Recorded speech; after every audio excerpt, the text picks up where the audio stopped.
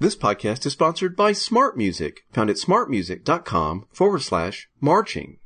On this episode of the First Year series, Dr. Joe Allison continues his discussion with first-year band director Bill Summers about life after marching season, including sharing some stories of adventures at winter band clinics and issues of the weather. Sometimes the snow would be so bad that many schools would cancel, and then we would be left with bands with only, strange instrumentation. I'll never forget the year that we got snowed out of the music building. We did the concert in King Johnson Hall, for those of you that know the campus. And I got a message right before we went on to do the last number with the college band that the music building had been quarantined. Bill also talks about performing with the basketball pep band and continuing to plan for the rest of the year and the next fall. As we all know, things are often even busier in the winter than in the fall. Life after marching season on this episode of the First Year series.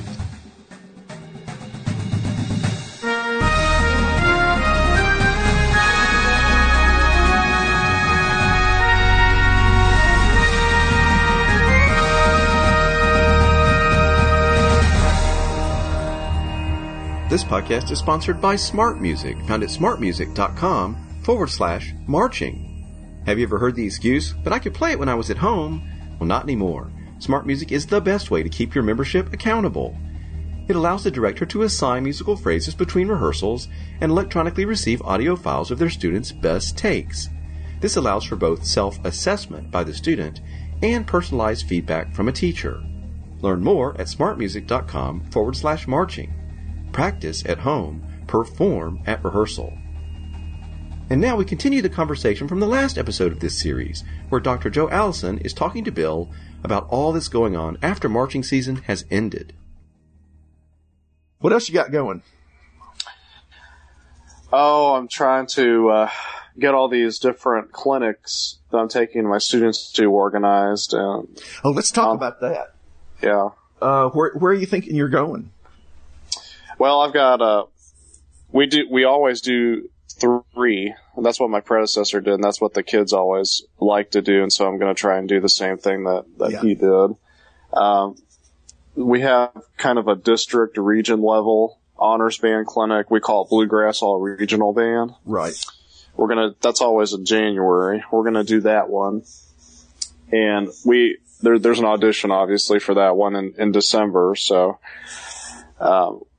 we already know who's going to that one. And is it a full 9 through 12 high school band? Yeah, it's a 9 through 12 band. Okay. And, we're gonna do all state band. we've actually already figured out who's going. We have 2 students from our school that are going to represent Boyle County in the all state band. We're very proud of that. I'm sure you are. And then, we're going to go to EKU's Honor Band Clinic in February. I was waiting for you to say that. Well, tell us. Now, this is a weird thing to ask, but of course, for those of you that don't remember, Bill was a band graduate assistant for a couple of years. So, the question I'm getting ready to ask him sort of sounds to the layperson a strange one for me to ask him, but the truth of the matter is he knows as much or more about than I do. Tell me about the aspects of that clinic, Bill. Well, typically that band clinic has about 3 or 4 concert bands, depending on how many are enrolled each year. And are they ability grouped? One of them, the top band is an ability group. The professors at EKU kind of group the top students together into the top group. Right. And there are 2 or 3 equal concert bands below that one. What do you think the philosophy of that is? Why do they do that instead of just have a top group, a second group, a third group, and a fourth group? I would say to probably equalize the experience across the whole spectrum of students attending, make sure everybody has a really good experience. There's always a stigma of being in the last band, isn't there? Right, and I don't think that students want to be in the last band. I don't think anybody wants to be discouraged, especially if they're younger students. Yeah. It's just odd how that works out. Even if it's a really difficult clinic to get into and the achievement level is really high, there's just something about, being last. Yeah. Yeah. So we made that change actually about 10 years or so ago to try that, because there was a time where we actually had a a cadet band sort of thing. And it was great because we'd hire really talented people with students that age. Like I know Jack Walker from London, Kentucky did it 2 or 3 times, and he was just masterful at teaching those kids at their own level. But we just thought for social reasons, and certainly they get a great experience, and they can, the less experienced kids can model the older kids because they're in the same room. Right. Right. So what else about it? Well, it's about 3 days long. We go up there on a Thursday night and have the auditions Thursday night, and then the clinic itself starts on a Friday, and it's all day Friday. I go home, come back, all day Saturday. The concert's that night, Saturday night. And like I said, depending on how many students there could be 2, 3, 4 different bands that are on the schedule to rehearse and perform. Cool. Any other bands perform other than the clinic bands? Yeah, there have been several guest bands over the years, either high school groups or similar, that have been invited to perform for the students as part of the clinic weekend. And, of course, the EKU's own symphonic band always performed at it. I was waiting for that. Yeah. I can't tell you how many times I've performed in that concert. I know, that's the thing. It's like you and I both pretty much take it for granted, but yeah, that's so it's a pretty standard format, but it is one that is really good for the director. Of course, there's some clinics for the directors and the students. There's master classes and whatnot. So it's a pretty comprehensive weekend. But the only thing about it I didn't like over the number of years that I ran it was we tended to have some weather problems, didn't we? Oh, yeah. The snow really hurt us on some years. Sometimes the snow would be so bad that many schools would cancel, and then we would be left with bands with only, strange instrumentation. I'll never forget the year that we got snowed out of the music building. We did the concert in King Johnson Hall, for those of you that know the campus. And I got a message right before we went on to do the last number with the college band that the music building had been quarantined. You talk about actually the weather caused some sort of power failure or something. You talk about what do I do now? And this is while conducting a band. So that's right. The things that you get into when you're a band director. Oh, yes. All right. So just to recap, it was a very successful fall. Yes. Both competitively and organizationally. And of course, the worry about keeping the level of proficiency up and the perception in the community, since so many people evaluate, particularly the high school band, by the results of the marching band competitions. You took at least kept it even, if not taken a step forward, right? Right. So that's a wonderful thing. That should really help the attitude of the students going into concert season. I tend to forget, but a lot of band directors tell me that sometimes the kids' energy and what we loosely always call attitude changes between the fall and the spring about what they're doing. Have you seen that in your kids? I've seen a little bit of an attitude change. I think the attitudes have kind of leveled off a little bit. It's a lot more, I don't want to say nonchalant, but it's a lot more relaxed of an environment than it was. Well, marching band usually has so much hype associated with it as well. That's something I caution teachers about. Just because the students aren't outwardly reacting in the same way. Marching band, it's the ratio of rehearsals to performances is closer to even than it is in concert band. And I always used to forget that. And students would tell me that it's not that we don't like concert band as well as we like marching band. We like performing. Right. And I was like, you're right. Never thought of it. So we'd start scheduling more performances, just simply to have that outlet. And of course that helps them get better as well. So Took me a while to figure that one out too. Did you have to do anything with the band over the holidays? Like basketball games or anything? No. We were truly off for a couple of weeks. I think we all needed it. We were all pretty tired. Well, you bring up a great point that I forgot.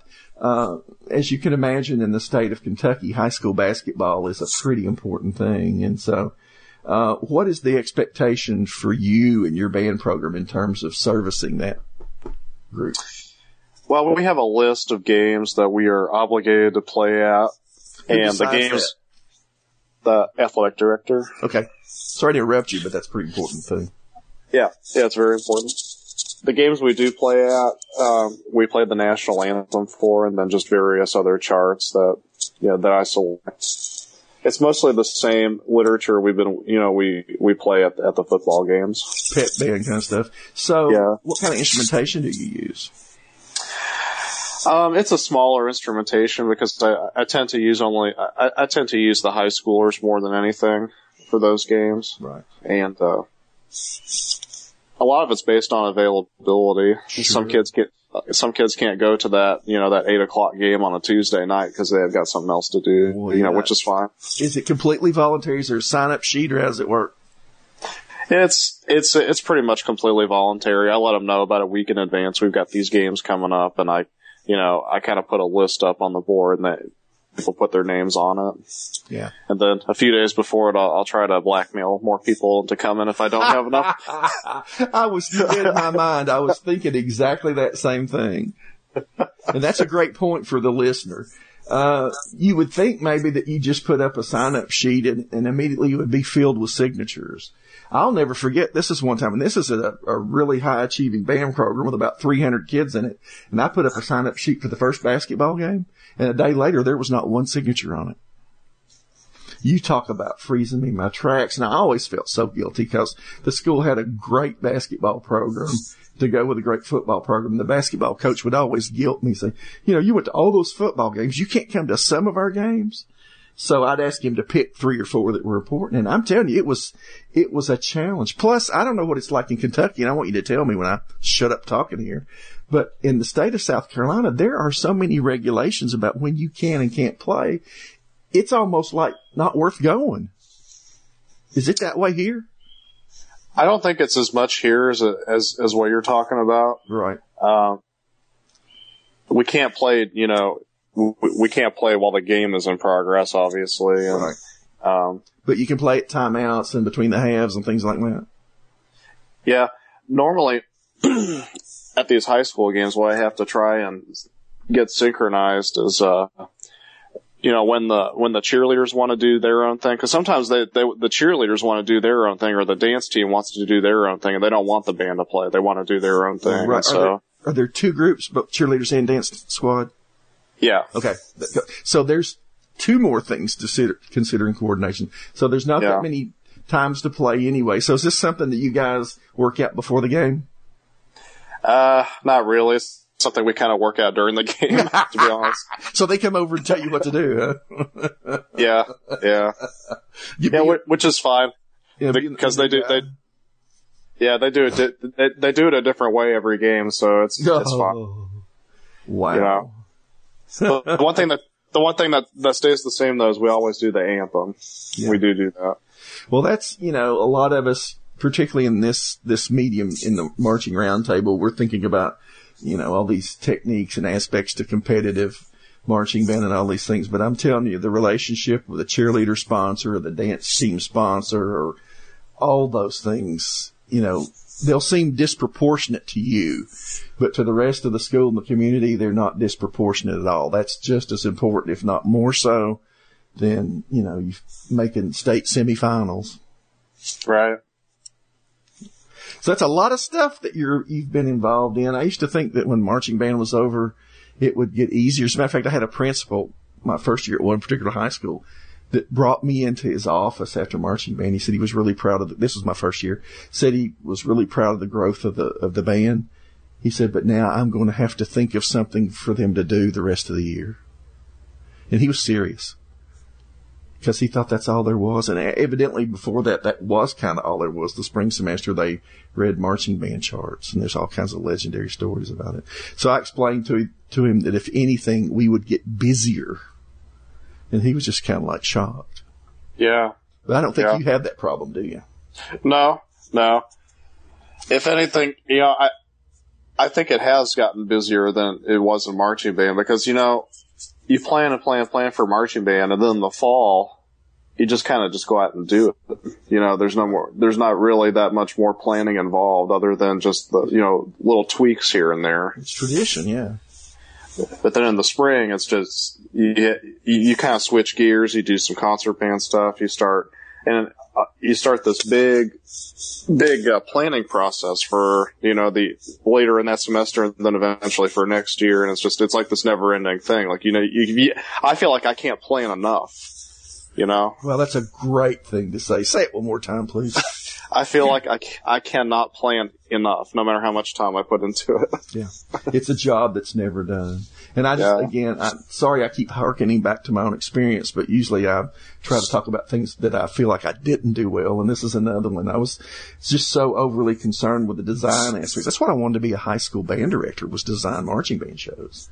And, man, I wish in retrospect that I had taken a little bit of time from some of that, which I thought about all the time, and put it over in the organizational area. It's just so amazingly important. And so many of us maybe are right-brain creative types that don't necessarily like to do that stuff anyway, but you have no choice, right? Right. There's none. You got to sit down and do it. Yeah. Well, this has been fun. Is there anything else you can think of, that's in the rearview mirror that we need to discuss? Oh, I'm sure there's several things, but it's, like I said, it's just, we're switching gears right now, and we're trying to forge ahead and try and do some planning and get ready for concert band season. And we're having a great time, and I look forward to whatever is in store for me next. Great. So we'll get together certainly before your, assessment festival and talk about preparation and expectations and things like that. Does that sound like a winner? Sounds great. Well, Bill, can't thank you enough for being brave enough to be vulnerable and share these experiences, because it's going to help a lot of people. Well, I'm glad to be of some help. Okay, take care, man. Take care. Bye-bye. Thanks again to our sponsor, Smart Music, found at smartmusic.com/marching. Thanks to our editor, Aaron Osborne. And thanks again to Bill Summers for sharing his experiences with us.